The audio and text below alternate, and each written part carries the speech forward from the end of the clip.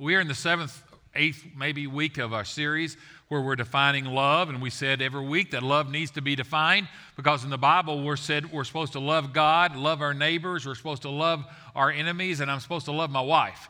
And that seems to be 3 different kind of loves, but it all ends up being the same word. We have a lot of different ways that we understand love in our society, and the Bible has lots of different words. They have one word for love that means a friendship type of love. It has another word for love that means a love that a parent has for a daughter or son. It has another word that means a sexual love between a husband and a wife. But the love that is used in 1 Corinthians 13, where love is defined and that we've been preaching out of now for the last 7 or 8 weeks is the word agape. It has nothing to do with feelings. It has nothing to do with warm fuzzies. It has nothing to do with goosebumps. It is an intentional act of your will. And the Bible says in 1 Corinthians chapter 13, verse 4, that agape is patient. Doesn't say that eros is patient. That's a sexual love. Doesn't say phileo is patient. That is a friendship type of love. Even though I think that would apply there, it simply says agape is patient. The same type of love that I'm supposed to give to my wife, agape, I'm supposed to be able to give to my enemies, agape, I'm supposed to give to my neighbors, agape. And agape is patient, and agape is kind. Agape does not envy. Agape does not boast. It is not proud. It does not dishonor others. It is not self-seeking. Agape is not easily angered, where we were last week. Agape keeps no record of wrongs. Verse 6 of 1 Corinthians 13. And where we'll be today, agape does not delight in evil, but rejoices with the truth. Agape always protects. It always trusts. It always hopes. It always perseveres. And love never fails. Our feelings will fail us. We'll be up one minute, down the next. It could have a lot of things. I could be hungry, and that changes my feelings. I could be irritable. That changes my feelings. It's got nothing to do with feelings. It's an intentional act of the will. It's a selfless giving. We read this at funerals. We read this at weddings. Was that a Freudian slip, maybe? I don't know. We read it at weddings, but it's not written in the context of husband and wives, even though it's applicable there. It's just written in the context of the way we should treat one another, even though it's applicable for husbands and wives. Again, where we'll be today is 1 Corinthians 13, chapter 6, that says, love does not delight in evil, but rejoices with the truth. This is in the context of the book of 1 Corinthians. The 1 Corinthians, in a lot of ways, it parallels 2021. Paul's letter to the 1 Corinthians was written with several motives, but one of them was to take care of the evil, the sin, the disobedience, the far less than Christ-like behavior that was going on in the church. The Corinthians were financially affluent people. If you want to read anything about Corinth in history, they were financially affluent. Parallels today. We're financially affluent. You may not feel it, but in comparison to the world, you're financially affluent. Where's Christopher? Is he in here? Let me pick on him a little. Is Christopher in here? Anybody that spends $230 for a pair of Air Jordans is financially affluent.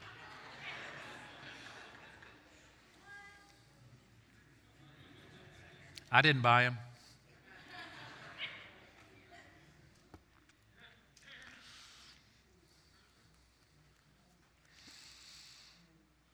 Corinthian church was financially affluent.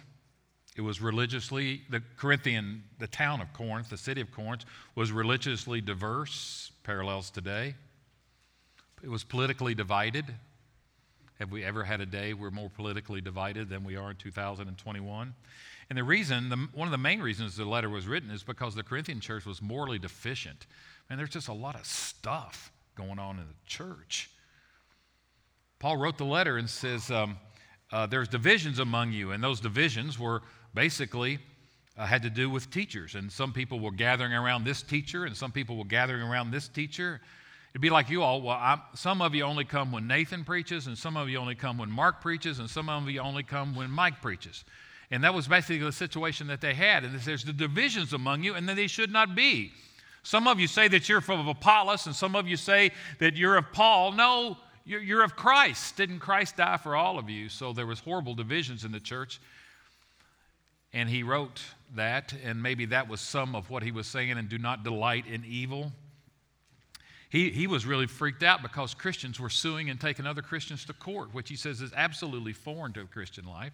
Christians don't take Christians to court. And he says, you do that before an unbelieving judge? What kind of a witness are you making for Christianity when two Christians can't get along and you go to an unbelieving judge to have him make the decision? He says, what you should do is go find somebody that you both respect and let him make the decision. So that's the way Christians deal with it. But there was so much dissension and trouble in the church, they were suing one another. There was horrible sexual issues in the church. There was incest in the church. Paul plainly talks about that in 1 Corinthians 5. 1 Corinthians 7, he says, flee sexual immorality. There was all kinds of sexual immorality going on in the church. And there was a hierarchy according to spiritual gifts in the church. And some people were thought of better because their gifts were this, and some people were thought of as not meaning too much because they didn't have those gifts. And Paul says that's one of the reasons he wrote 1 Corinthians 13, as a matter of fact. He says, because love is greater than all of those gifts. And so they were just judging one another about who had the greatest gifts. The church was really, really messed up. And Paul says, don't delight in evil.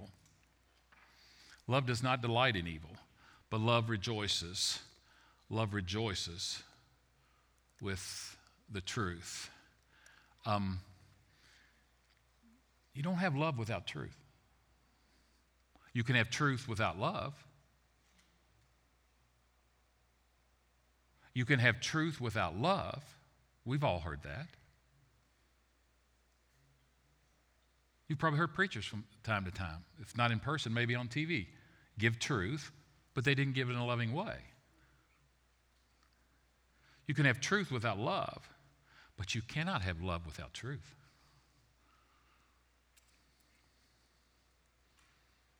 You cannot have love without truth. How can I love my wife without truth? How can I love my kids without truth? Every now and then, Sue will come to me and she'll come up very gently, and she'll go, can we talk?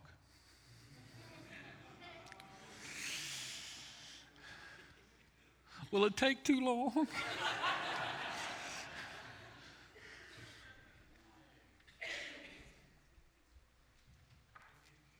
You can have truth without love, but you cannot have love without truth. If you think about it, what's more important in life than truth?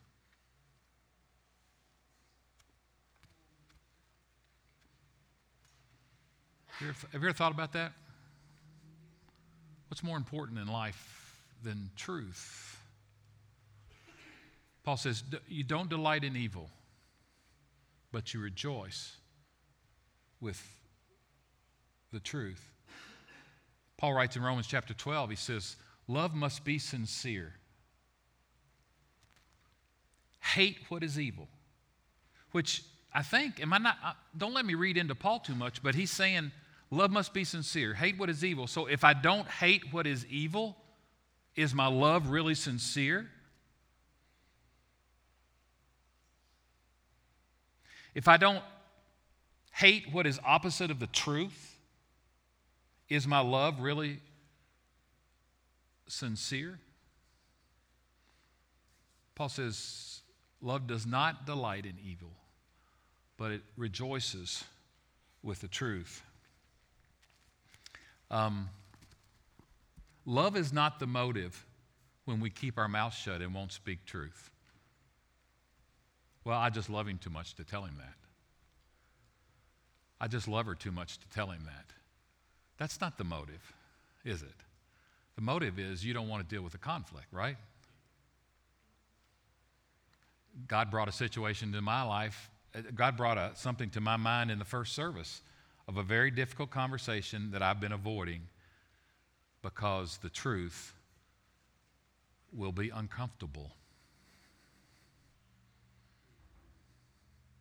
And if I continue to avoid that, I don't love that person. I don't love that person. I may like the person. I may enjoy the person's company. But I don't love that person. I don't want the best for that person if I am fearful of the conflict that truth will bring. So the Apostle Paul says, love does not delight in evil, but rejoices with the truth.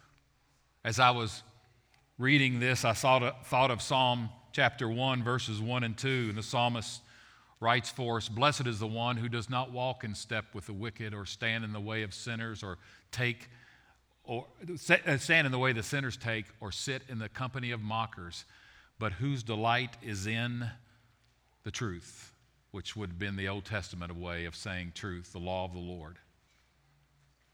But his delight is in the law of the Lord, but his delight is in the truth, and who meditates on that day and night.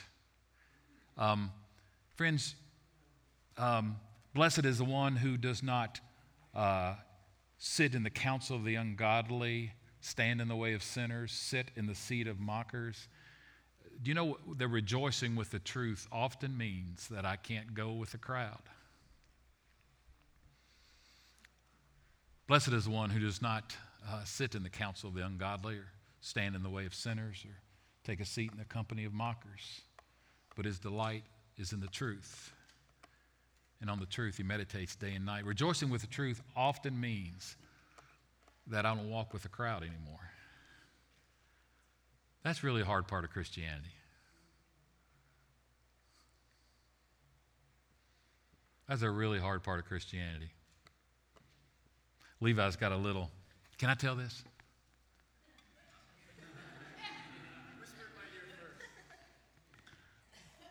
Levi's got a little freshman girl that's kind of got the hots for him.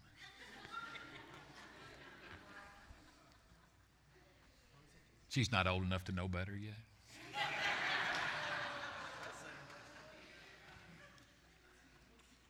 So I said, hey, what's going on with Aurora? What's her name's Aurora? Hope Aurora's not listening. I said, hey, what's going on with Aurora? He goes, I don't think anything's going to go on with Aurora. He and I were eating at Subway the other night. He said, I don't think anything's going to go on with Aurora. I said, what are you talking about? He goes, Dad, she's not a Christian.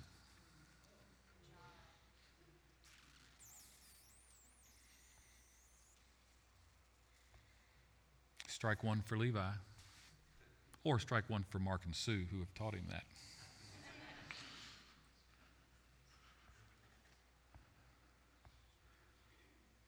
Rejoicing with the truth means that you can't always walk with the crowd. It doesn't mean you're mean to the crowd. Doesn't mean you turn your back on the crowd. Doesn't mean you're pharisaical. It doesn't mean you're better than the crowd. Doesn't mean any of that. It means you don't allow the crowd to influence you.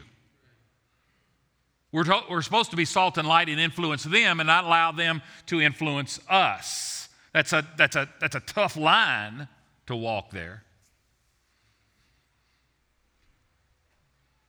But the truth of the matter is, the crowd will think Christians are weird. Are you okay with being weird? Are you okay with people thinking that you're weird? Because the crowd will always think that you're weird. The crowd will not understand you. And why will they not understand you? Listen, the Bible says they can't understand you because they don't have the Spirit of God. 1 Corinthians chapter 2, verse 14. The Bible says that the person without the Spirit does not accept the things that come from the Spirit of God, but considers them foolishness and cannot understand them because they are discerned only through the Spirit. So why do some people not understand things? They can't.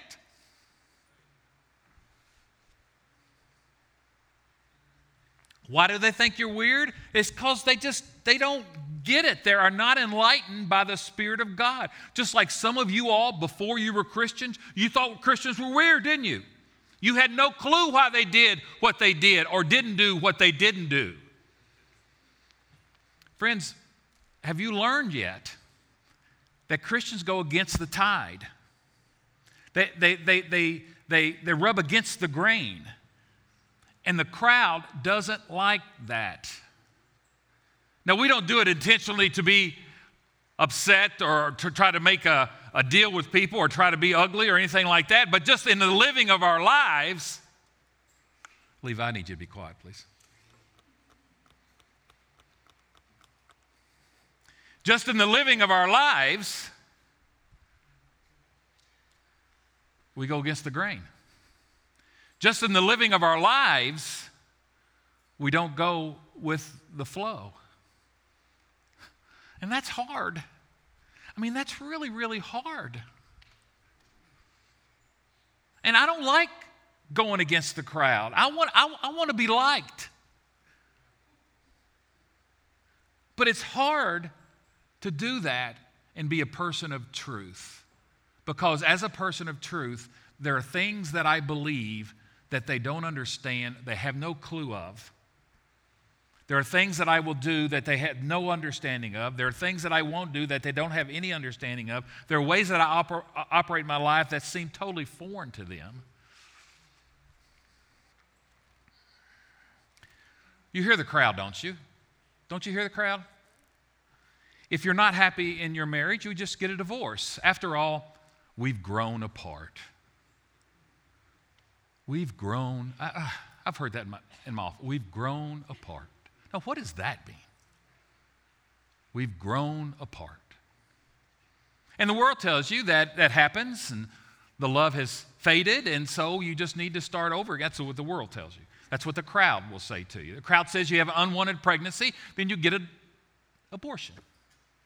That's what the way of the world, that's what the crowd, that's what the accepted wisdom of the day says. The intellectual people of the today. But us fundamentalists and us people that just, we believe some book that's outdated and we live in some cave and we're in the dark ages and we ought to just be in the 2020s and all of that kind of stuff. Paul says, love does not delight in evil, but rejoices with truth. Man, I'm so glad there's truth in this. Where would we be if there wasn't truth? And where would we be? Where would we be without truth? How do we know how to live their lives? Your opinion is as good as my opinion. Her opinion is as good as his opinion. Where would we be without a standard of truth? What kind of shape would we be in without some kind of standard of truth? Rejoicing with the truth means I often won't be able to walk with the crowd, be influenced by the crowd. When I got saved, I couldn't go in the break room in the teacher's lounge anymore. I just couldn't. It was too tempting. It was just, I knew that I would fall sooner or later. I knew that I would succumb to that wisdom of the break room and the wisdom of the crowd. And so I went before school started and I went after school started, but I couldn't hang in there and hear all the teachers complain and moan and groan because I knew that I would have an effect on me. Because I had a basketball coach that says if you sleep with the crowd and you hang out with the crowd and you live with the crowd, then you're going to end up talking and smelling and looking like the crowd. And I don't see where there's any way that as Christians, that is the life that we're called to live. I'm just taking it at its word. And when you take God at His word, man, it's hard. But love rejoices with the truth. I'm not talking about being ugly. I'm not talking about being pharisaical. I'm not talking about being holier than thou. It has nothing to do with it. It has nothing to do with it. Now people won't like it and will accuse you of doing that even though you're not, because they'll just, because you don't join in, they'll think that you think you're better than them, and that's not the case. And you've got to be strong enough not to bow at their opinion there. But a father writes to his son in Proverbs chapter 1, verses 1 through, Proverbs chapter 1, verse 10, it says, "My son, if sinful men entice you, do not give in to them." Jesus himself said in Matthew chapter 7, verse 14, Jesus said, the gate is small, the gate is narrow. There's going to be a few people that find it. But the way that the world is on, Jesus said, it's a broad way. Everybody's on it.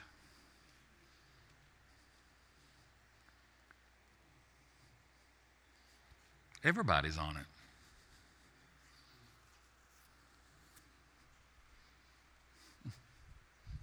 It's hard, isn't it? It's hard when you're in family gatherings, isn't it? It's hard. It's hard. And you got to pick time and place. You're not stupid. When you give truth, you just don't throw it out anywhere. Because Jesus himself said, you don't give your pearls to the swine. Now, the most stupid thing in the world is just to go out, proclaim truth, vomit truth out of your mouth anytime you want to. You're doing a cause of Christ no good whatsoever when you do that. But at the proper time, in the proper way, for me to go out and speak truth in the break room when I was a new Christian, speak truth in the break room wouldn't have all been received well, but maybe a one-on-one conversation in that teacher's room or in my room would have been time and place, would have been gracious, would be speaking the truth in love, as Paul says. You know, Paul wrote in 12:2 of Romans, he says, don't conform any longer to the crowd. It's just hard to be a person of truth and to go along with the flow and to go with the crowd and to go with the wisdom of the world. Don't conform to the pattern of this world, but be transformed by the truth. That's what renewing of your mind means. Can I tell you something about Christianity? When you come get saved, you get saved in the pastor's office, you get saved at the altar, you get saved at your home. Do you know God doesn't just knock you over the head with a holy baseball bat and transform your mind? He just doesn't. Your mind is transformed day by day, week by week, month by month, year by year, as you renew it with truth. That's the only way your mind is changed. As you take out the stinking thinking of the crowd and put in godly thinking. So be transformed, Paul says. Be transformed by the renewing of your mind. That's why people that don't ever love him with their mind will be limited in their Christian experience. That's why people who are all emotion and just come into the assembly and and just have a big time in the assembly and don't love him with their mind will be limited in their Christian experience. Because the mind is my problem.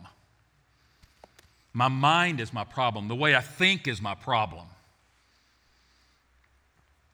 James just don't mix words in chapter 4.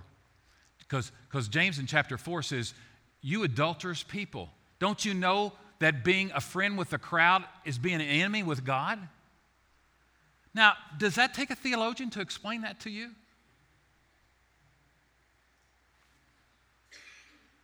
Well, it probably doesn't mean that, Well, let's see what else he says. Therefore, anyone who chooses to be a friend of the world becomes an enemy of God. Tell me what you really mean here, James. Don't mince words. I'm just trying to tell you that rejoicing in the truth means you won't always be able to go with the crowd. You won't always be able to go with the crowd.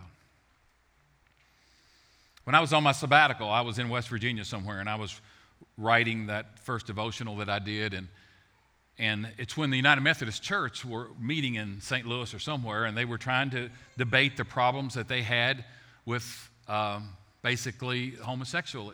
No, listen, it's really not that. They'll tell you it's that. The problem that they have is they're trying to decide, are they going to be Bible believers or not? That's the problem the Methodist Church is having. It gets clouded under the homosexual issue. And so they were debating back and forth and da-da-da-da-da-da, and all the bishops, which are the head honchos of the Methodist Church, were on there, and they were trying to say how we got to stay united and all this, and some little layperson that was a delegate from some church got up and didn't have a PhD and didn't have a Master of Divinity degree and all of that, but that person got up and said the most profound thing. He says, it's better to be divided by the truth than united in error.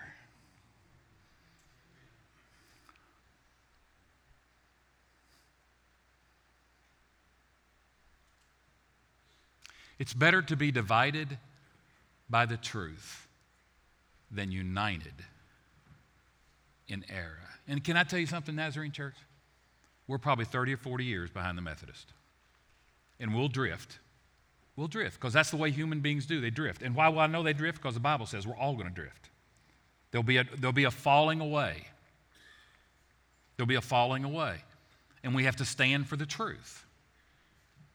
And then there'll be a day, I don't think it'll be in my lifetime, that the Church of the Nazarene will have to deal with issues like the United Methodist Church is dealing with right now. Like the Presbyterian Church has already dealt with. Like the Lutheran Church has already dealt with. By the way, going to take a little side road here. When I said Lutheran, it reminded me. Today's October 31st. It's not just Halloween. It's Reformation Sunday. It's the Sunday when a little German monk, well, it's the day when a little German monk, about 5'0",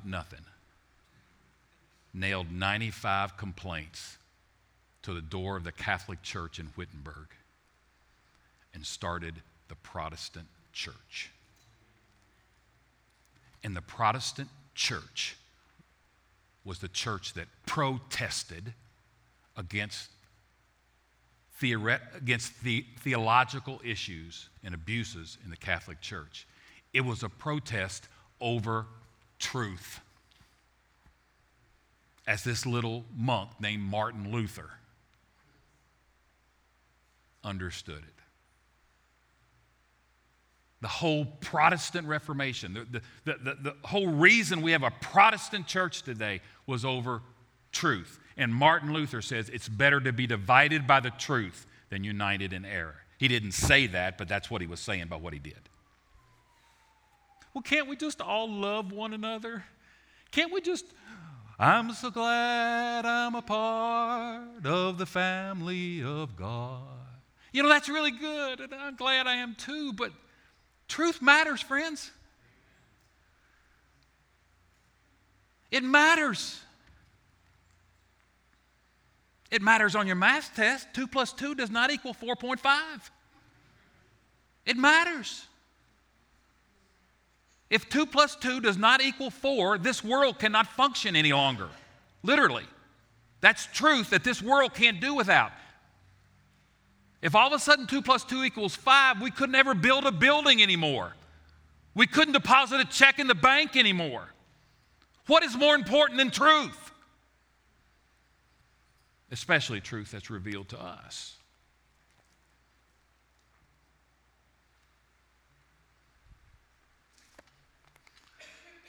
Love does not delight in evil, but just rejoices in the truth. I'm so glad I have some place to stand. I'm so glad I have a place to stand. I don't have to listen to this preacher and this preacher to know where to stand. I'm so glad God has told me how to place to stand. I don't have to go to church seminars to be able to show me where to stand. I know where to stand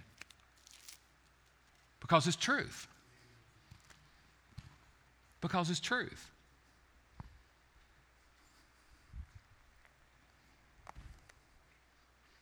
And I'm excited that there's truth. I would have nothing to preach to you. I have nothing at all to say to help your life unless I preach this. I have nothing at all to say to you of any value whatsoever unless it's rooted in truth. Because it just wouldn't be any better than his truth, her truth, his truth, their truth, that church's truth, this church's truth. No, I can't choose and I can't pick it. That's why I like preaching the way I've been preaching. I've just been going verse for verse. This verse, next verse, I'm not skipping any parts because you know what? Let's just skip that part because that'll make some people uncomfortable. Well, that makes me sovereign over the text. That makes me picking and choosing what text I should preach. My motive is not love when I avoid the truth. My motive is not love when I avoid the truth. And you know that to be true because we've all avoided the truth. You know what the motive was? We didn't want to make them mad. I don't want to make anybody mad either. That's why you bend over backwards to speak it in love, and you pick the right time, and you pick the right place, and you don't cast your pearls before the swine. But you cannot love without truth.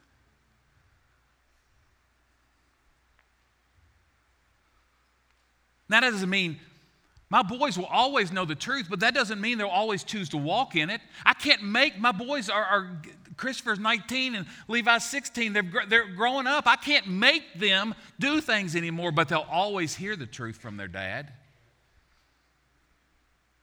They'll always hear the truth from their dad. They'll make their own choices on what they're going to do, just like I made my own choices and you made your own choices. But as parents, we have the responsibility that they hear truth from us. Because love rejoices with the truth. And I cannot love without truth. Well, let me close. Rejoicing with the truth pays great, great dividends. Rejoicing with the truth pays great dividends. Because we said Psalm 1, verse 1 and 2, blessed is the one who walks not in the counsel of the ungodly, or stands in the way of sinners, or sits in the seat of mockers, but his delight is in the law of the Lord, and on his law he meditates day and night. Verse 3, that person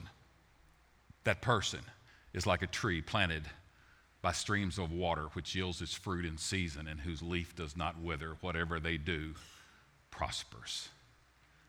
There's great dividends for people of truth. Verse 4 says, not so the wicked. Now, who are the wicked again? People that lean on their own understanding, people that live in a secular way, people that live as if God does not exist. Not so the wicked. They are like the chaff. The chaff is, some of you farmers know what chaff is. It's just like, it's what blows off the top of wheat. It's nothing. The wind just blows it and takes it anywhere you want to go. Not so the chaff that the wind just blows away. The person of truth will stand. The person of truth is rooted. The person is planted by streams of water and yields its fruit in season. There's dividends to being people of truth.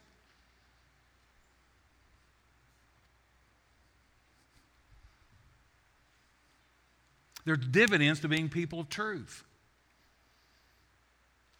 Paul says in Ephesians chapter 6, Paul says, therefore, put on the full armor of God, so that when the day of evil comes, you will be able to stand your ground. You will stand your ground. It's great dividends for people of truth. Doesn't mean people of truth are not going to go through issues. It doesn't mean the people of truth are not going to have to go through tough times. That doesn't mean people of truth are not going to deal with the same stuff all the rest of us deals. But we will stand our ground. We will not be like the chaff that the wind blows away.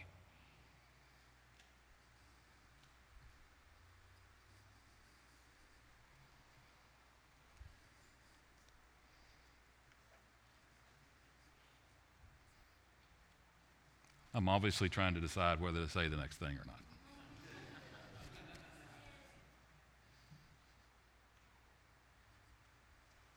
There was a time in my ministerial career where I was falsely accused.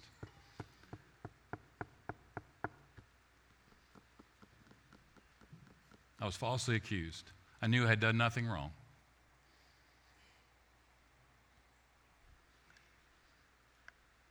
I stood my ground. I'd done nothing wrong. The evening that I was falsely accused, I went to Kings Island with my boys that night. I knew things would be okay. Now, that didn't mean that the board might not believe them or that it might all be blown out of proportion and I may lose my job. But you know what? If I lost my job, God has my back.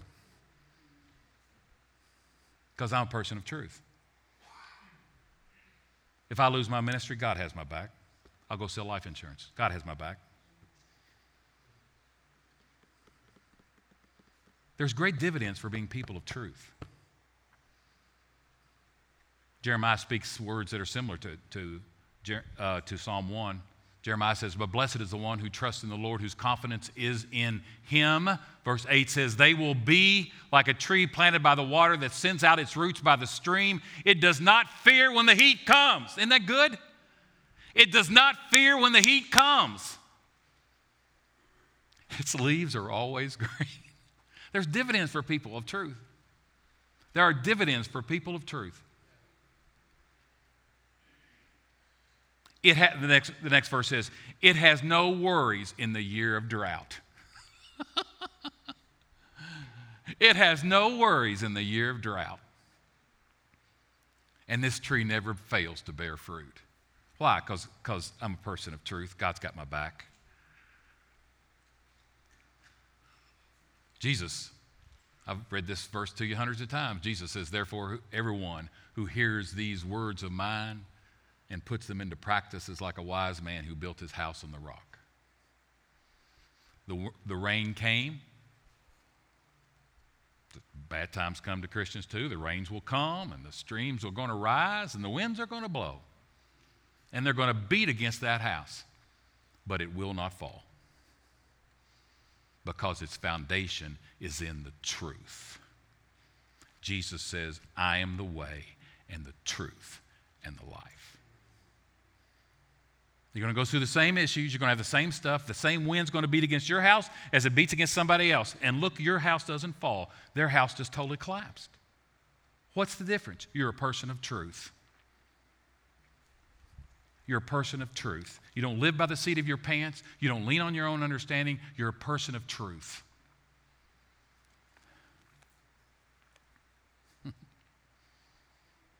There's great dividends for people who rejoice in the truth. There's difficulties. You can't go with the flow. You got to go against the tide. You won't be cool. You won't be cool.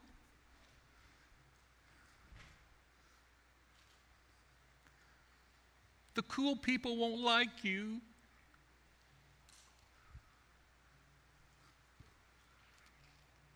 But who do you want to give you your reward? I've done a lot of talk about truth today, but I've got to end. To be a biblical preacher, I can not only talk about truth, I've got to talk about grace too, because Jesus came full of grace and truth. It's not all about truth. It's about grace as well. And Paul says in Galatians 2:21, he says, I do not set aside the grace of God, for if righteousness could be obtained through the law, through the truth, by doing good things, then why in the world did Jesus have to die? Then Christ died in vain. I cannot preach all truth without preaching grace. I cannot preach all grace without preaching truth. There are two sides of the same coin. Jesus came full of grace and truth. So I've given you 30 plus minutes of truth. But we got to close with grace, and that's one of the reasons I'm so glad Brandon Hancock talked me in to closing every Sunday with communion. Because it's a symbol, well, it's a symbol of both truth and grace, isn't it? Why did he have to die? Because I'm a sinner.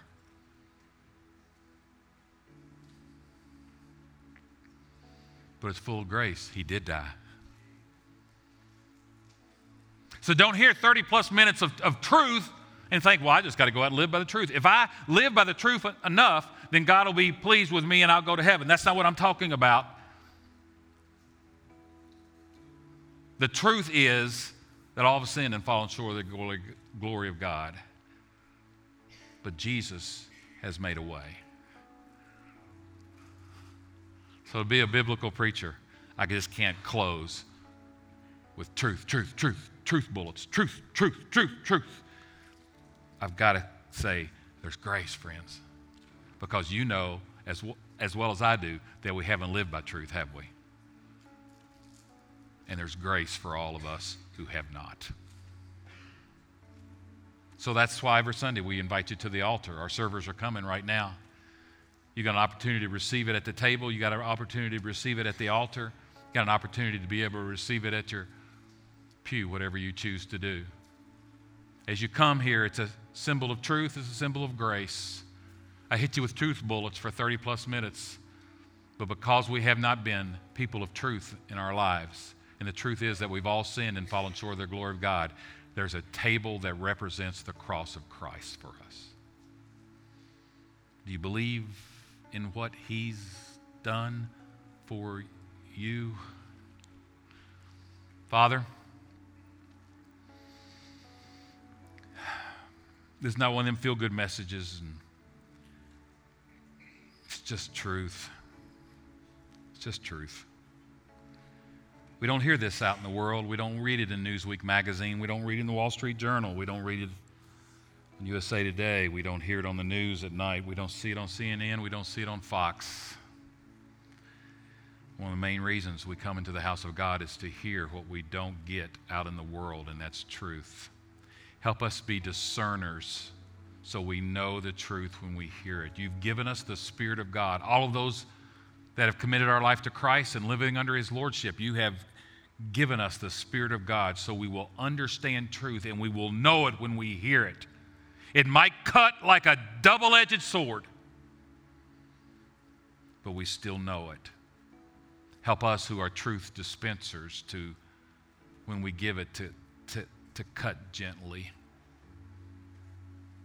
and to speak the truth in love, because that's the only way that we heard it when we believed unto salvation ourselves. Be with us now in these next few minutes as we continue our worship. In Jesus' name, amen. Our tables, our altars are open.